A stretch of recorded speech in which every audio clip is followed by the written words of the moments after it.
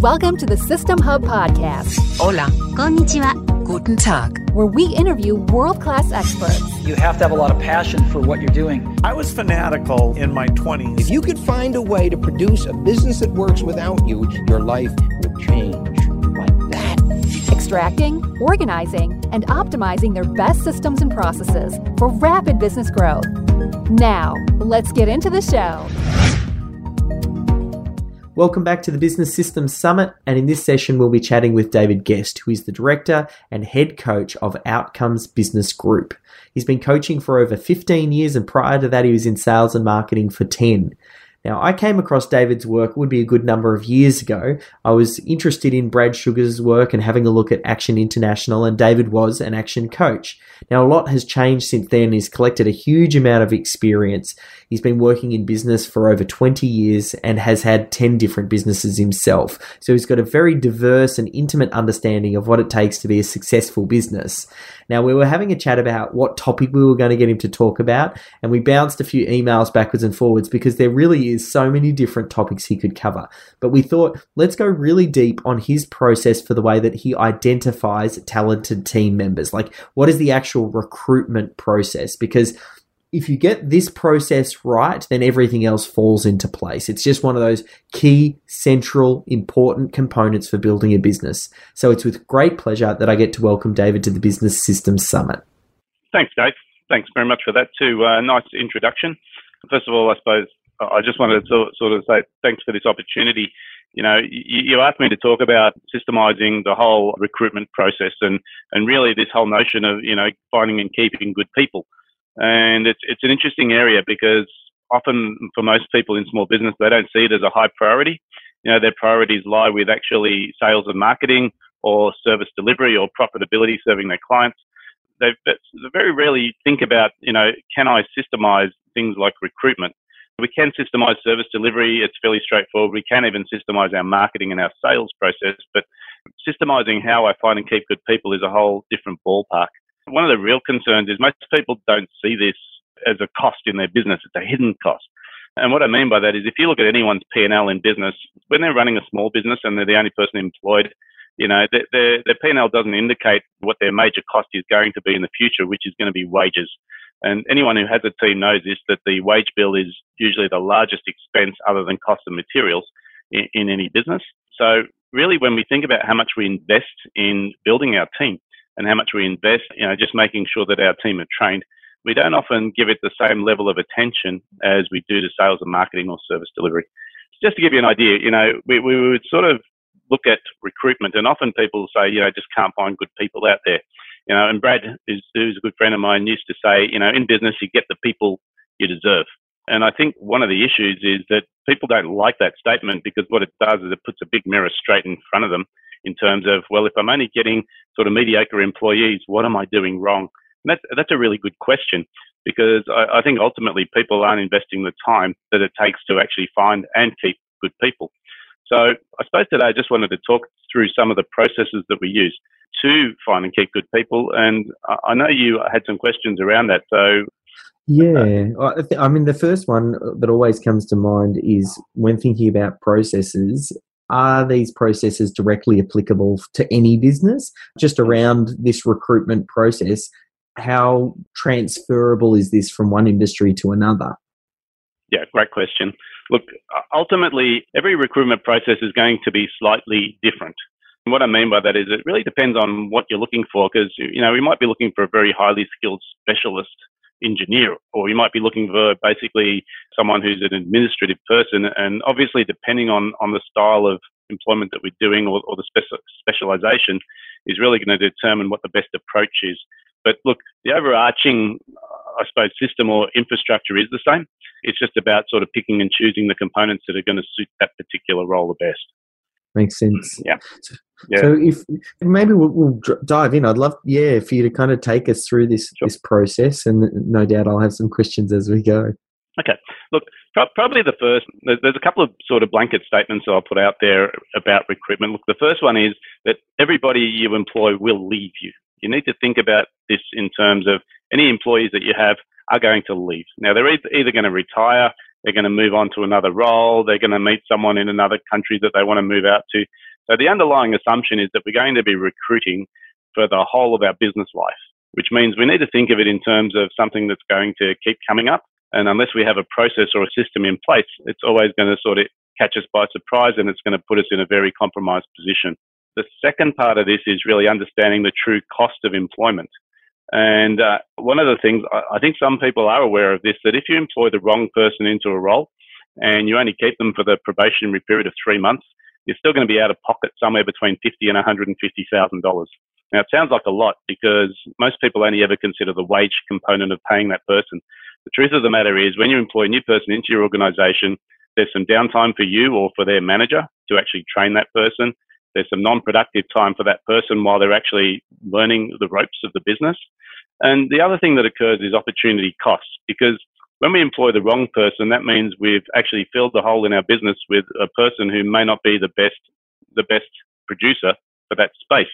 So the opportunity cost is all the business or all of the, I suppose, productivity that we don't get while we have that wrong person in that role. Let's have a think about really what is the investment involved in employing people, and here's the funny part. The average wage in Australia is around $70,000 per annum. And when I ask people, how long do you expect an employee to stay with you? Typically, people will say anything between 5 and 10 years if they're the right person. So the first assumption is that we're only going to employ the right people. So 5 to 10 years of $70,000 means we're going to invest between $350,000 and $700,000 in wages in this person over their tenure with us. Now, when we start thinking about that level of investment, what we start to realize is that, we actually should probably spend some time doing some due diligence and some research before we put this person on. Now, what I find is people don't do that. That's really interesting, because I think people probably spend more time planning out their holidays, where they're spending a few grand, than it would be an investment where you're potentially spending close to $500,000. Correct. So I suppose they don't see the enormity of the investment at the time. And that's really only the cost of employment. If we look at the actual productivity of that person, typically we look at the productivity of an employee as 3 times their wage in sales or in revenue or in gross profit. So you can multiply that out to somewhere between $1 and $2 million worth of potential for a business, depending on who that employee is. Yeah, when we look at it that way, it's right. So if I said to you, Dave, we're about to invest $1 million of your money, future earnings, into a particular person, all of a sudden your view of how you go about recruiting that person will change quite significantly. Because typically this is what happens. Most people do this whole thing of they wait till the last minute till they employ, so they hire fast. And then what they do is they keep trying to fix that person, so they fire slow. So, it's actually the opposite of what they should be doing. We should be hiring slow and firing fast. We can't do that unless we have a system in place to make sure that we actually recruit the right way, number one. Then we train the right way, number two. And then we identify non-performance early and we actually address it as soon as possible. So they're the key phases of the whole recruitment process, and we'll just run through those as we go through this call. Perfect. So first question, Dave, what do you think is more important when employing, attitude or skill? I'd say attitude, just because I feel like you can at least train up to skill. Yeah. So everyone knows this, right? Intrinsically, they say, you can't train attitude, you can train skill. But if we look at the typical recruitment methodology and we look at an ad in the paper, what are they advertising for? The majority of advertisements are advertising for skills. They're talking about, an engineer with a degree, with experience, with this, with that, with the other. And most of the ads are actually written to attract the person who has the right skill set. Interesting, Not thought of it that way. Yeah. Now, the same happens with job descriptions. Pretty much we're looking for the person that fits the job, okay? And sometimes we overlook the person, we really look at the skill set. So we say, what experience have you had in our industry, or what experience have you had in this role? And it's really not identifying anything about the attitude of the employee, because one of the hardest things to measure is attitude. We can measure skill by looking at certification. We can measure skill by looking at, putting someone on a computer and seeing how they operate a particular software program. But when it comes to attitude, it's a soft skill. It's a bit harder to identify. So if we think about this fact that we understand attitude is more important than skill, and for most people that I ask, well, how do you measure attitude? They come back with some pretty fluffy answers like gut feel. I get to sort of see if I like that person. And that's all fine. to me, it's not systematic. And when we talk about systems, one of the main reasons we want to have a system in recruitment is so it doesn't rely on my gut feel to employ people. We actually have a process that we can use to actually filter out the attitudinal sort of characteristics that we're looking for. So the process that we use in recruitment, we literally look at a process which is what's called a deselection process. And it's a bit weird and it's a bit unusual, right? But in the main, what I find is that most people, when it comes to recruitment, have no idea. So what they'll do is they'll either put an ad in the paper and just, pick the best of a handful of applicants, which is sometimes the best of a bad bunch, or they'll go to a recruitment agency, and that recruitment agency will then put a prospective employee in front of them. The only concern I have with recruitment agencies is that their agenda is different to your agenda. They're in it to make a sale, which means they're going to find a candidate that they think will suit the role, and then they'll pitch that candidate to you. So I understand they're in business, that's what they're supposed to be doing, but sometimes it's not necessarily the right candidate, it's just the only one that they can get their hands on. So I'm not suggesting we don't use it. Well, I feel like it's one of those core competencies, really, because the team that you build is one of the most important things you do. So that you build. So it feels like something that you'd want to have a core competency in and potentially bring in-house. That said, though, I suppose maybe once you grow, and I suppose it depends on at the scale at which you're doing it. Maybe not. I don't know. I still feel if you're growing quickly, then you probably want to have someone who's got dedicated to that role. Yeah. Look, large corporations have the luxury of having a HR department, which takes care of all of this for them. The issue we have with small business is it is a skill that is required, and if you don't have it, then you're going to either outsource it or you're just going to shortcut the process. So, one of the things I'm really big on is making sure that small business owner has some level of process so they don't have to become a recruitment guru. And that's really what we're going to run through today. Yeah, perfect. Cool. All right, so let's really talk about the process. Look, to make it simple, if you think about recruitment, it's not that dissimilar to marketing, okay? When we market our business, what we do is we put our brand out there, we put out information about who we are, what we do, why we're better than our competitors, all those sorts of things. So it's almost like a fishing expedition. And we throw our hook out there with some bait on it, and that bait is really to attract clients.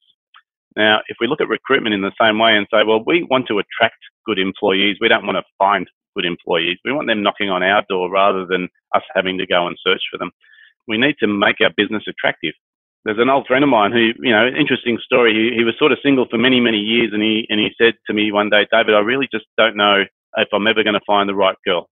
And my first question is, would you know the right girl if you saw her? And he said, well, I've sort of got an idea, but I'm not really clear.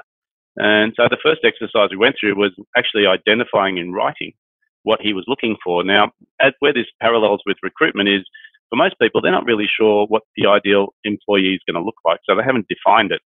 And so the very first step before we go into any process is to make sure that you're clear on your organisation structure, your position contracts, your job description. So you pretty much know exactly who you're looking for from the point of view of skill set. The second part of this equation is to identify from an attitudinal point of view who you're looking for. Now, it sounds a bit weird, but the first step in recruitment is to actually be clear on the business's vision, mission, and culture so that we can understand or we can convey what we're looking for in terms of how the team member would fit. And so those early days are really sort of quite significant, because when we talk about hiring slow, what I actually mean by that is we have to invest the time to build a picture of the business that's going to attract the right kind of candidate. Yeah, that makes perfect sense. I almost feel, I know you said this is even before that process. This feels like that first step in the process, getting super crystal clear on who you are and also who you're looking to attract. Yeah. So some people in small business see vision, mission, and culture as soft, fluffy stuff.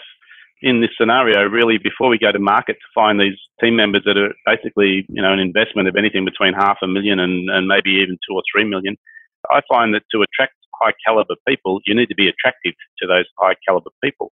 So going back to the story of my friend, what he did is he wrote this list of all these attributes of this perfect girl, and he said, here you go, I've got it, I've defined the perfect candidate. So my next question was the one that floored him. And I said to him, if you were walking down the street and that girl was walking the opposite way, would she be attracted to you? Because what this does is it changes the focus on is my business going to attract those high-level candidates? Because if your business is not attractive to those high-level candidates, they're not even going to respond to your advertising, let alone get through your process. So that's really the first step, Dave, in identifying, who these people are. We need to actually define it, and we need to make sure that our business is now attractive to that caliber of person as well.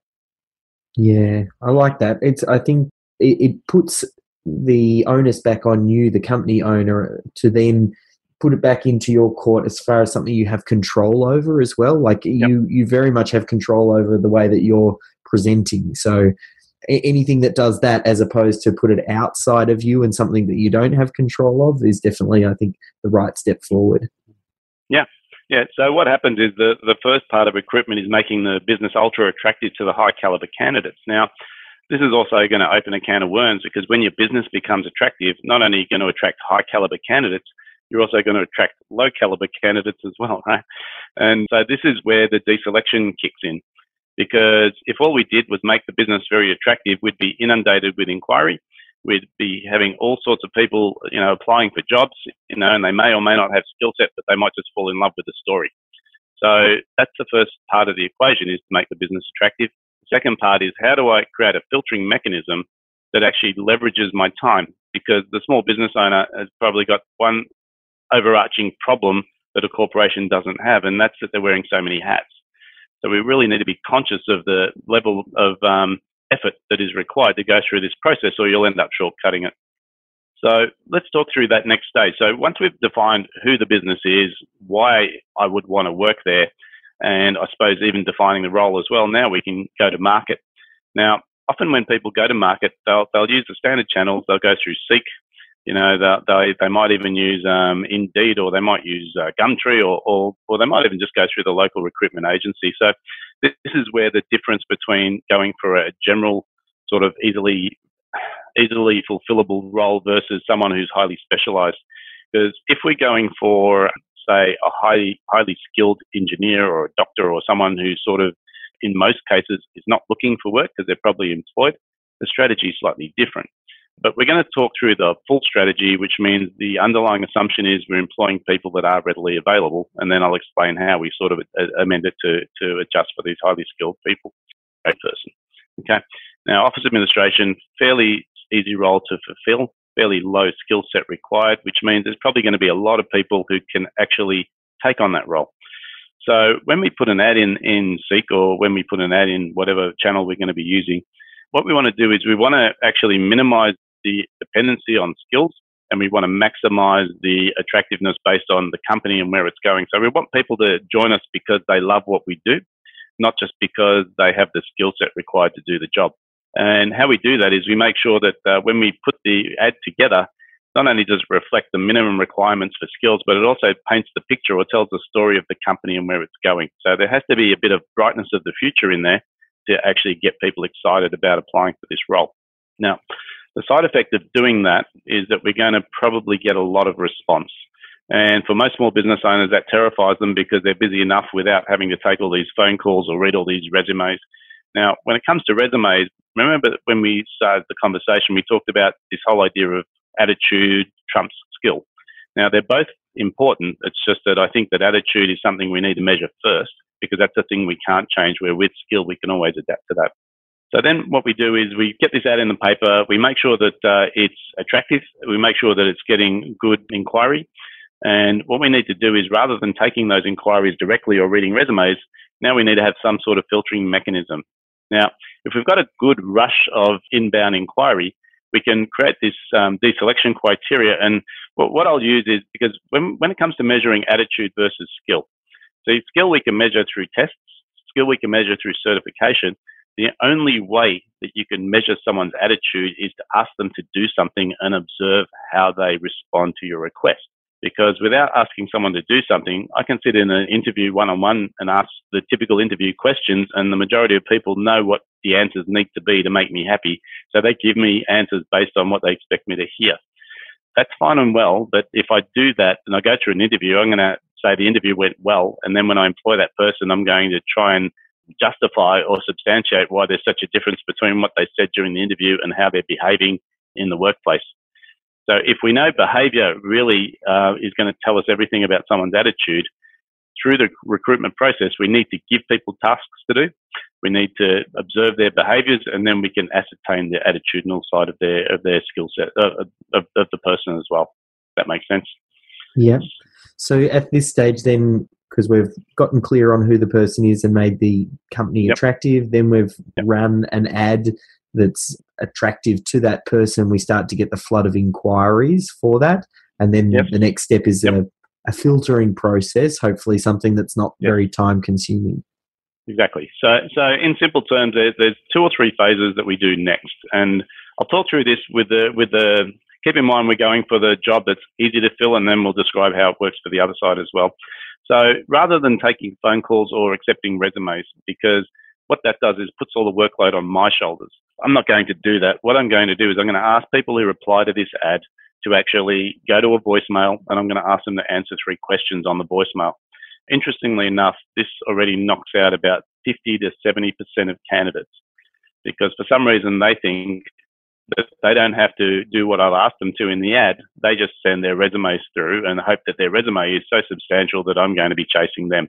Now, remember what we want to do here is what we want to actually do is we want the candidates to demonstrate how hungry they are for the job, not come in with an attitude of I'm the best you're going to find and therefore you should be chasing me. So it's all about the prize positioning aspect of this. So when we put the ad in and it actually sends them to a voicemail, what we find, inevitably, you're going to get 50 to 100 resumes that are emailed to you, even though the ad says, don't send your resume, ring this number. Now, I don't know why that happens, but it does. Click happy people, probably. Well, it still astounds me to this very day, because we've done this for some fairly highly skilled roles where those people need to be sort of on the phones. They need to be articulate, so they technically should be reading these ads. I think what happens is there's a lot of automated responses that are going on, and people are really applying for jobs on volume. So they're really not reading the ads at all. What they're doing is just hitting the apply button, and which is fine, because already what you're telling me is you're not that interested. You haven't bought my story. All you're doing is you're applying because the ad suits your skill set. And so this first level of self-elimination is quite interesting, because it actually dumps, probably 60 to 70% of candidates straight off the bat. Now, this is just the beginning of the process. The second step is then, if they're going to a voicemail, big plus of this is it's an equal playing field. And what I mean by that is that everyone who's calling is hearing the same message from me, and they're leaving a voicemail in response to that message. Now, you imagine when you're taking calls from candidates all the time, and you might be sort of, you might have nothing on today, so you spend more time with the candidates to call during the day. Some of them call just as you're about to walk into a meeting, so you're sort of pretty abrupt or short with those people. So you're trying to remember how you communicated with each person, where chances are that you're probably going to have a very subjective view of each of those conversations. So by using a voicemail system, it actually provides consistency of message to prospective candidate. It also allows me to listen to a recording of what they said in response to those questions, which I can then share with someone else within the organization and say, what do you think of this person? Now, when someone's hearing a voicemail that I've heard, it's exactly the same message. So there's no sort of a conversation going on here. It's all about creating a level platform. So the voicemail system is interesting, and it also forces people into this process of actually applying for the job. I quite like it as well, because it's something that initial wave of filtering could very easily be delegated. They're still getting the message from you, but because it's recorded, you could pass that to another team member where it makes sense and say, okay, well, here are the things I'm looking for. Can you give me the short list of the top 10 I should be chatting with? Correct. So what it means is that we can now systemize that whole part of the recruitment process without the owner having to touch anything other than create the first recording. The actual initial assessment of the answering machine responses can be done by somebody else. Now, in the initial sort of, I suppose, listening, the first thing we're looking for is, did they answer the questions? And the second thing, ironically, is, can I understand this person? And probably the most critical one is this the kind of voice that I want representing my organization to all of my customers and all of my suppliers? We're really looking for a few things before we even talk to this person. And by getting them to follow our request, it really is testing their attitude towards, the application process. So that's the first wave of elimination, and we sometimes call that the first hurdle. The second hurdle becomes a bit more interesting because if we've got a lot of candidates, we will go for what's called a group interview. If we've only got a handful of candidates, we might shortcut the group interview and go straight into the initial interview process. So we'll stick with the sort of full process, and then you'll understand how we can eliminate certain components. Now, if I was putting an ad out there for say a high level person, which is highly skilled, chances are I'm not going to get inundated with response. So in that scenario, sometimes the voicemail isn't going to work, especially for people who are back office kind of people who are not used to using telephones or don't communicate well. I would use the same process of asking questions, but I'd do it via a cover letter. Instead of saying send your resume, I'd say send your resume with a cover letter with a response to the following 3 questions. Either way, unless I can get that candidate to do something on my request, I'm relying on some generic information coming through. Yeah, it's a filtering process. It's really about getting that sort of first elimination done so that I'm not wasting my time talking to people who are the wrong candidates for the role. The next phase of the process is when we move into this notion of group interview. Now, for most people in small business, they have never experienced or seen group interview, but McDonald's have been using group interviews from the day they started. And one of the reasons is because it's leveraged. And when we talk about leverage, what we're saying is group interview allows me to interview anything between 5 and 50 candidates in one sitting. Now, sometimes people are fearful of, well, how can I judge everybody in such a short period of time? And just to explain the process, I'll just use a quick metaphor. Now, imagine there's a geology teacher standing at the front of his classroom, and in front of him he has a black velvet bag. And in that bag he's got 99 cubic zirconias and 1 diamond, all around the same size. He says to everyone in the class, if you can identify the diamond within 60 seconds, you get to keep it. So by the end of the class, everyone's had a go. No one's been able to identify the diamond. And they all just say it's impossible. 60 seconds is not enough time to analyze each stone in that bag. He comes back to them and says, look, I'm going to show you a way that anyone off the street could actually pick that diamond out in less than 60 seconds. Start the clock. So the students start the clock. He unfolds the bag and puts it neatly on the table. He takes every stone out and puts them in a 10 by 10 grid, all facing up the same way. He takes the desk lamp off his desk and he shines it on all of the 100 rocks at the same time. What do you think he sees? The diamond sticks out like a sore thumb. Excellent. So sometimes it's as simple as that. When we run a group interview, we're looking for the diamond in the rough, right? And it's much harder to interview people serially and then remember which one was the best candidate because there's so many dynamics in the interview process unless you're a professional. So by doing the group interview, we're actually simplifying the identification process, not complicating it. And until you run one, you don't understand the dynamics of that, okay? Typically, when we do work with someone in recruitment, we'll actually run through this whole process with them. We'll provide all the templates so they can get it done. Because once people go through group interview for the first time, there's no going back. Now, the reasoning behind that is that once you see how easy it is to actually pick out the diamond out of the group, what you start to realize is that the real problem is that I don't have enough candidates applying for this role as opposed to I have too many candidates applying for this role. So it's a simple process again. It's about elimination because by having all those people come in, what I'm looking for is did they show up on time? What were they dressed like when they showed up at the group interview? What was the dynamic between them and the other candidates? All of these sort of telltale signs about attitude are just glaringly obvious when you actually put people under these sort of through a process like this. So we use group interview, and once again, we're looking for a culling of or a deselection process. So we're looking for people to actually opt out by actually either their behaviour or by voluntarily saying this is all a bit much for me. But there's a side effect to doing all this as well, Dave. And what happens is that these candidates, as they go through this process, are starting to get pretty excited because now they're competing for the role visibly. And so it's not about you desperate to fill a role in your business. It's about this person is in a competitive environment to win. And so when they do get through the whole process, they're usually pretty motivated. What happens then is we start moving back to more traditional processes. So if we've shortlisted to the diamonds out of the room, we'll now be looking at ways to one-on-one interview with those people. We'll introduce something like a test drive because I'm not a fan of just having a verbal meeting with somebody. I think it's important to actually get them to demonstrate the skills that are required for the job in an in-situ sort of environment. So we would design a test drive, a way of testing that person's skills. And I suppose really what we're trying to do is we're trying to minimize the chance of employing the wrong person by getting them to understand as much about the company, the role, and the actual specific skill sets that are required as we're going through this process. that sort of covers it in a nutshell. There's a few other bits and pieces around that, but they're pretty standard. That's like which questions to be asking at an interview. It's going to be about, doing reference checks.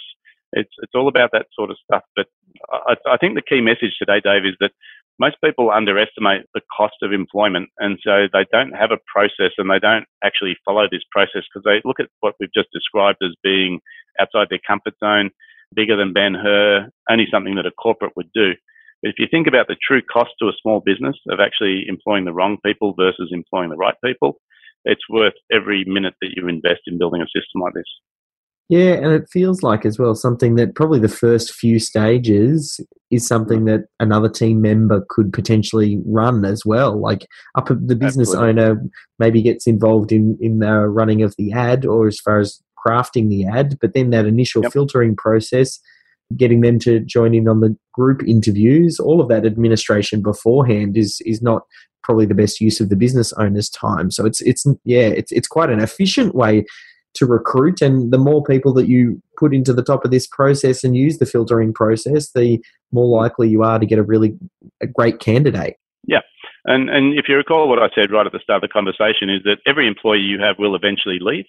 When we build a system like this, what it means is we can just crank the handle when we need to replace somebody, which means the ad's already written, the whole structure exists, and we can actually just say to one of our employees, we need to replace that role, put the ad in.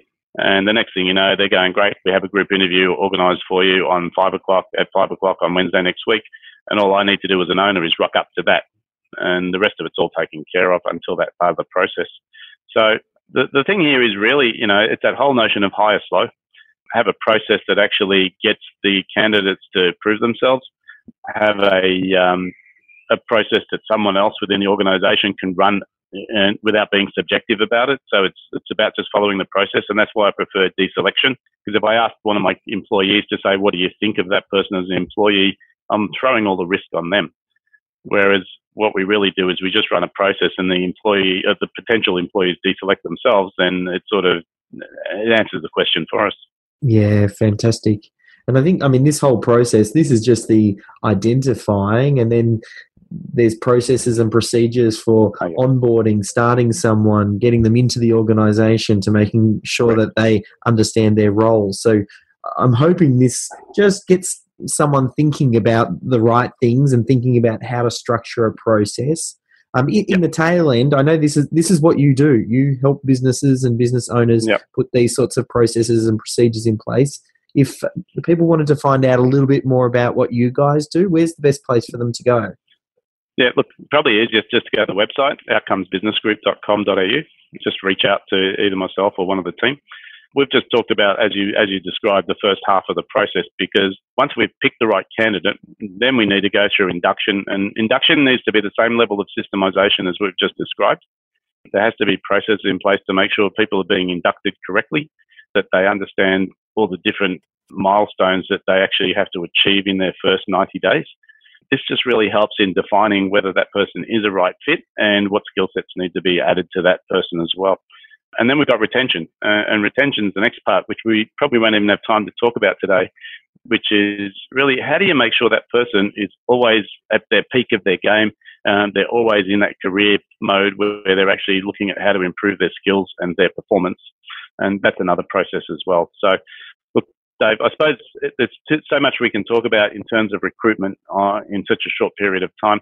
Look, if anyone's got some recruitment issues, because my underlying understanding after being in this game for nearly 20 years is that inevitably the thing that stops people from scaling their business the most is finding and keeping good people. So it really does become a focus for us, because in the end, you put the right people on the bus, and the bus is in the right seats as well, and the business will grow itself. Yeah, I couldn't agree more. And I think we might I'll chat with you offline maybe about doing a part 2 and a part 3, potentially as some podcasts through to the System Hub community, because this stuff's really, really valuable. And it's great to see you are a systems thinker, and having these systems and processes tested in different businesses, they're invaluable. So very much appreciate your time and being very generous sharing that process with us. You've just been listening to the System Hub podcast. Remember, we've documented this system for you so you can literally swipe and deploy it within your business. Head to www.systemhub.com/podcast to download it now.